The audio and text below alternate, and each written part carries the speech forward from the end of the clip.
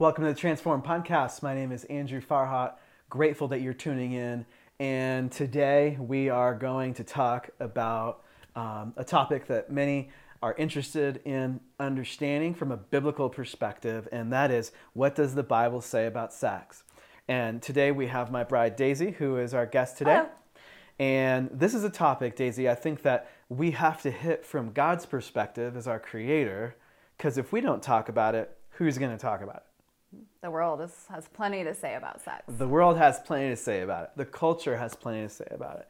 And so what we want to do is, and we always give away our presupposition on this podcast, that we believe in and love and trust Jesus. So we believe that he is Savior of the world, that he is Lord. We actually believe that he's God in the flesh. So a very strong belief we have there. And that we also believe that he inspired the Holy Scriptures. So the question is, what does the Bible say about sex? So if you believe that the Scriptures are your authority, then this is exceedingly useful to you. If you don't believe that the Scriptures are your authority, and then I think that this could simply be educational for you to try to understand where the Scriptures are coming from on issues that have to do with sex. Mm-hmm. And so, you ready? I'm ready. All right, so here we go. First thing I would say is, I think we need to frame the conversation within the biblical framework of creation, fall, and redemption. So creation, God made them male and female, and he created the gift of sex to be utilized within the covenant of marriage. This is all in Genesis chapter 1 and 2. So right at the very beginning, which is really interesting, from the beginning of time, God establishes his perfect design and beauty for this relationship in creation. But then in Genesis chapter 3, so really quick, we rebel against that design that God has.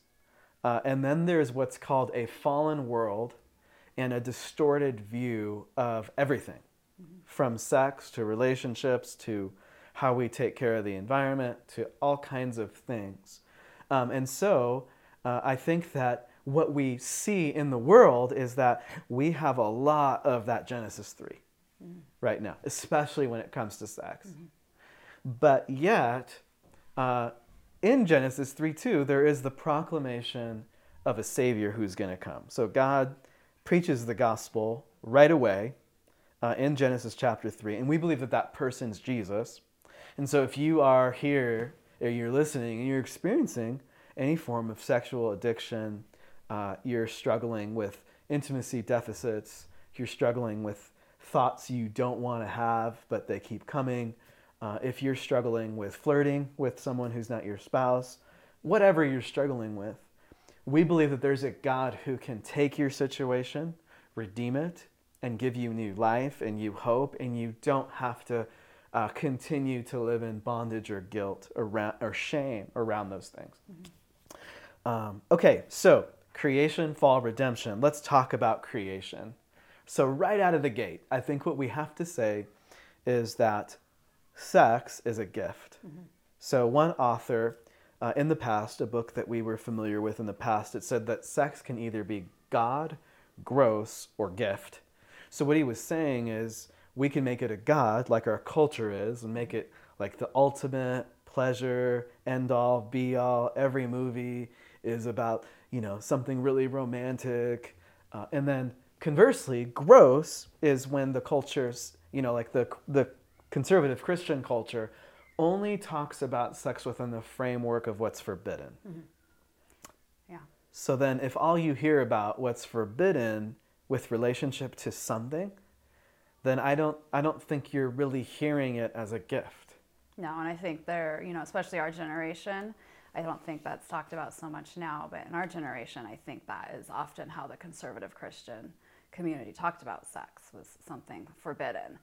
And so I think a lot of people have grown up with misconceptions around healthy sexuality in marriage because of that. So I think this is really important what you're saying. Like, it's very important to know that it is a gift and how to use it appropriately.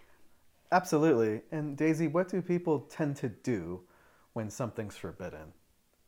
Well, they can either go crazy and overindulge, because that restriction just is too much for them to bear. Or it can just create unhealthy thought patterns, and then you can go into marriage not understanding what sex is and what it's for, and then that can really create some problems with your spouse because you are either scared of having sex or not really knowing how to create that intimacy. Absolutely.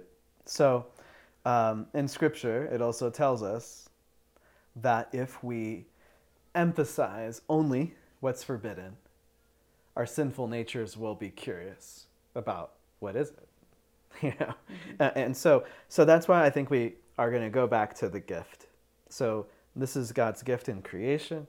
Genesis 1, verse 26, it says that he made us male and female.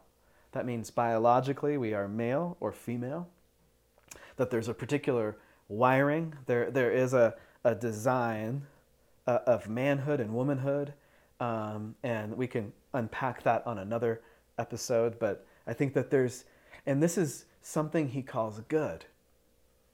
Male, female. But then Genesis 2, verse 24, he goes right into marriage, right out of the gate. And it says that a man shall leave his father and mother and hold fast, that's a covenant word, to his wife, and they will become one flesh. So covenant means I'm going to bind myself to you for better, for worse, for richer, for poorer, in sickness and in health, until death do us part. So I just quoted a marriage vow. It's a covenant. Now, a covenant historically was stated before God and witnesses. So it's not a private thing, it's a public thing. So it is, Daisy, I commit myself to you, and I'm going to do it in front of friends and family and before God. It's not, Daisy, I'm going to take you out to Chipotle and we're going to get married. But rather, we're going to do this as a public act, because covenants were public acts that involved people. So that's something that I think is interesting, is sometimes we think of everything in such individualistic terms. So I want to be with you. You're my soulmate. But me doing that affects your brother, it affects your parents, it affects your friends, it affects your community. So it's not just as simple as me saying, I want to just, get married to you privately at your apartment. Yeah.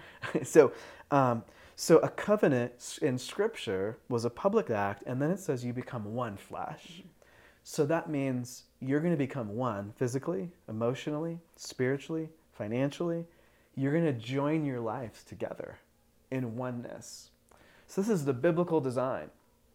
So the Bible teaches that as you prepare for this, it's truly a process of growing and preparing for the beauty of what's coming. And certainly marriage is a gift of romance and life and joy and laughter and planning and so many things. And so it's a beautiful thing. But until then, you're kind of hoping to prepare yourself to be the best husband you can be for your wife, or the best wife you can be for your husband. And I think that's another framework for another podcast on marriage, where the Bible talks a lot about you not finding someone that just meets all your needs, but you are preparing to die for the other person daily. You're preparing to serve the other person daily. And that's the biblical framework. So I guess right out of the gate, I think I would just stop and say, God's design is beautiful. And I think we have to kind of pause there and acknowledge it. He's made us male and female. He has said, hey, I have a gift for you. It's called marriage, and and you're going to have sex within marriage, and it's going to create intimacy, and it's a beautiful thing for you. So I think just right out of the gate, I'd like to just thank God for that. Because I think what we tend to do is say, well, can I do this instead? Why not this? Or, is this allowed or whatever? But can we just stop and say, this is awesome? Well, I think what's interesting is that marriage isn't something that Christians believe in as a Christian thing that Christians do. It's something that's, I think, really been culturally done forever. Like all cultures have marriage. And so it's something that is a blessing to all people, not just people who believe in the Christian God and in Jesus. This is really the way that the world works most functionally over, all time. That's important to state. So marriage is not a sacrament of the church. Mm-hmm. It is governed by the state because it's for everybody, regardless of your faith. It's a institution, and it's for everyone. But what would you say, Daisy, about loving God's design versus rebelling against it and that kind of dynamic? Like, wouldn't you say we have a propensity to want to just go with Genesis 3, sinful nature, and say, well, can I just do this and this and this and this instead? Yeah, I think, that's the temptation that we all face. But I think both our experience and then the experience of most of the people that we know, that doesn't lead to joy. It doesn't lead to contentment, that lifestyle of trying to get as close to the edge as possible and saying, well, can I do this and still not break the rules? Like, eventually you're not going to be content. You're not going to be satisfied with that way of life. We've really found that in following God's design, it's not simply to follow the rules that God has in place, but it really is a blessing to our lives. It really brings joy and fruitfulness and contentment to our own lives. And so should we follow God's design because he said so? Well, yes, but I think we also need to recognize that there's a reason that there is the design that he's made. And the reason for that is it's a great blessing to us. Absolutely. So what we are saying then is that we have a propensity to want to get to the edge of the cliff. But what if we said, hey, let's enjoy what God's given, and what he's given is husband and wife in marriage, having sex, but more importantly, sacrificing themselves for the good of the other. Mm. And that's God's beautiful design. And I think what we've seen historically, culturally, by way of observation and also by way of study, is that whenever we go outside of that design, we make a mess. Mm-hmm. And I think we have to acknowledge that. So, but here is what Scripture also says about the beauty of God's design and sex within marriage. Proverbs chapter 5, verses 18 through 19. This is from Wisdom Literature.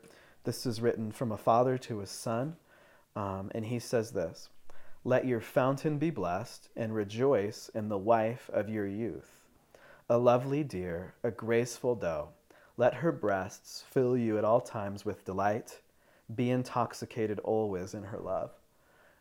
There's some eye-opening language here, isn't there? Yeah. It's like, whoa, this is in the Bible.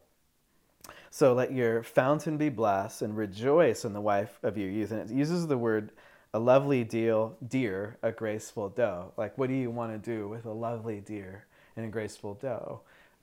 You want to be physically affectionate. You want to pet it. You want to have touch. And so it's giving you this alarming, beautiful imagery there. And then it says, let her breasts fill you at all times with delight and be intoxicated. I think we think of intoxication as being drunk. But what it's saying is be drunk with her love. Mm. So I think there's an invitation here for married couples. And I think also the book Song of Songs, which is also in the Old Testament, right in the middle of the Bible. It's a very, I think, graphic book about sex within the context of marriage.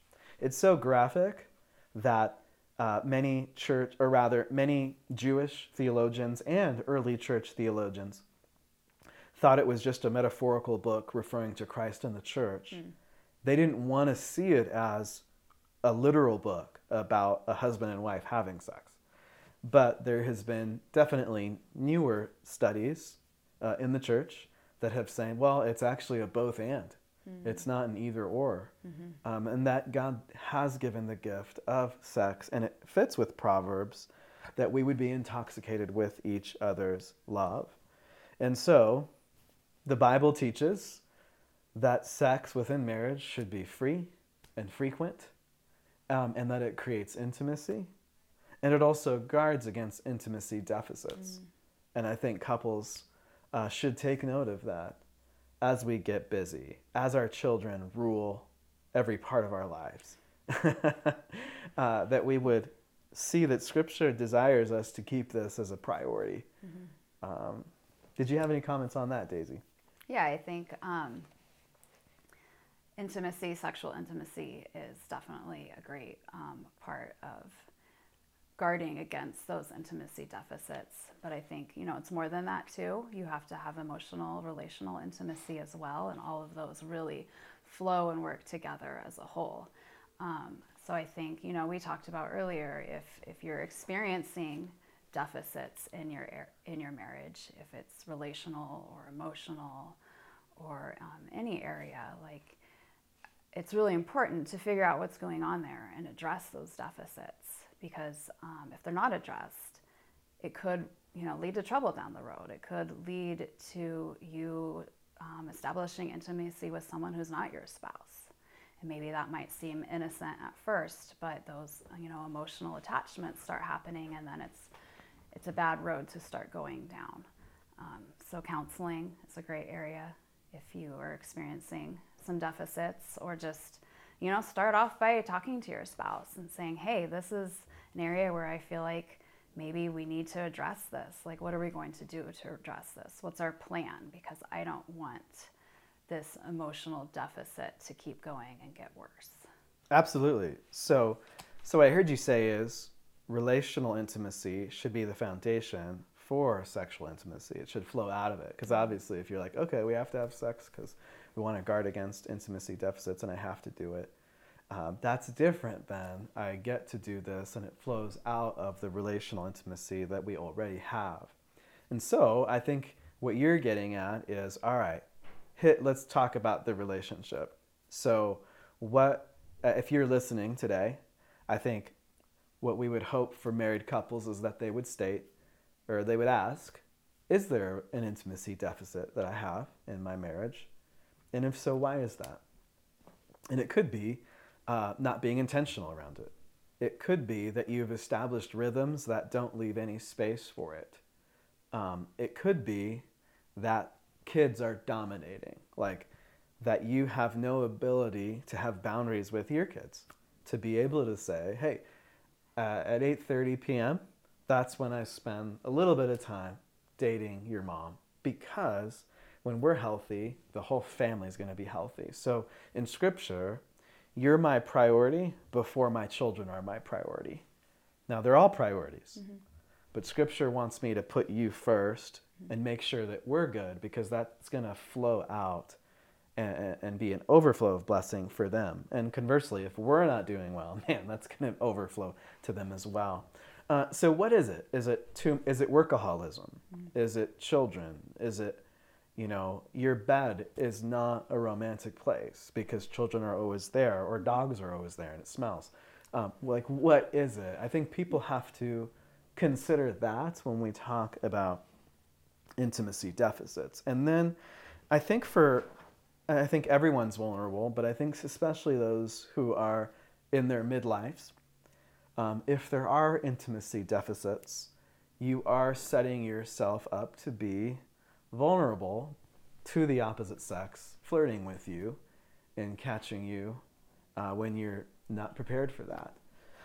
And so I think that husbands and wives that are married have to be also aware of this.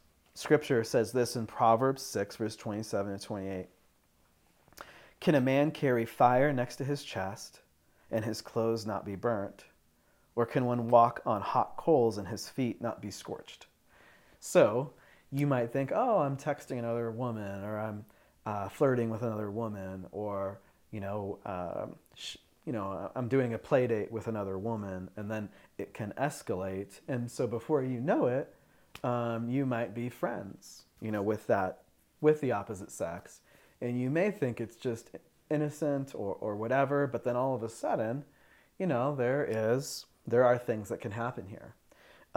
So for men and women, I think that there's an invitation here to have boundaries. Boundaries are, you have wisdom around, all right, there's some lines that I'm not going to cross. So, I'm going to be friendly with everyone, but I'm not going to be flirty. I'm going to be friendly with everyone and kind, but I'm not going to just go on walks or dates with the opposite sex without other people around. So that's an example of a boundary and a desire to have wisdom. And then I think research would show that men don't calculate what they will lose if they act on the feelings that are starting to happen or whatever. So maybe they're going down a road, they have no boundaries, maybe they're mad at their spouse, maybe they're just not having intimacy with their spouse, but they don't calculate, all right, if I keep going down this road, here's what's going to happen. And you lose a lot. You may lose your job. You may lose your spouse. You may lose self-respect. You may lose friendships. You may lose respect with the opposite sex that maybe has heard about it. You may have to move. There's so much research on this. Typically, men don't calculate all that when they're going down the road. And the reality is this happens. A lot of people are going to find out, and then you have to deal with the embarrassment of everyone knowing what you've done. Generally becomes somewhat of a public thing. Yes. Now, with all of that said, even if someone does fall into this, whether it's flirting or going the full 9 yards, or if they're having marriage problems or intimacy deficits, the good news of the gospel is there's hope and healing. There's redemption, there's new life in Jesus, there's forgiveness through Jesus. And one thing I love about our community at St. John's, I think we're blessed to be a part of a church that practices not only authentic relationships, but liberating grace.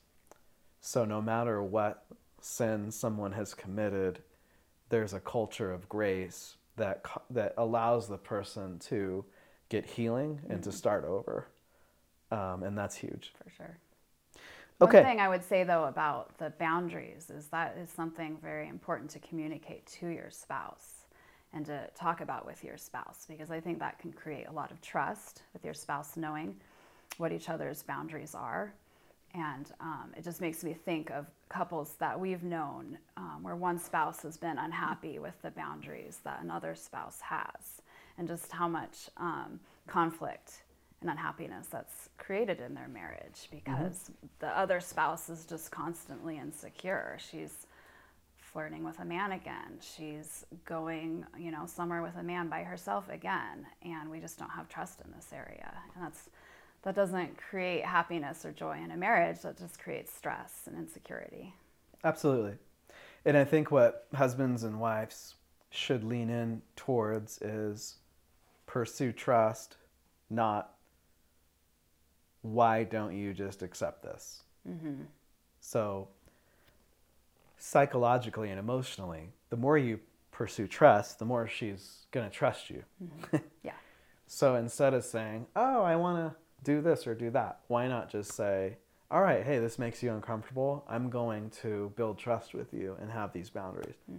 And then over time, it just kind of goes away because you've decided to not make it this issue. So, all right, I think what we've tried to hit on here is just the relevance of Scripture. So it's saying God's created marriage to be enjoyed. Here's how you can enjoy it. Here's how you can flourish. Have sex freely and frequently.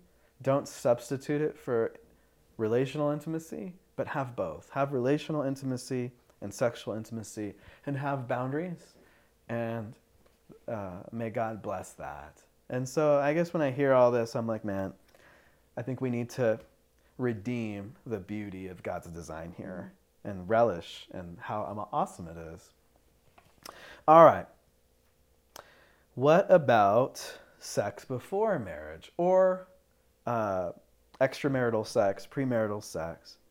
And I think that this is a very controversial, common topic where I think that the culture has made such strong inroads into the church that I think the church doesn't really have biblical legs anymore. And I think we're struggling with that right now.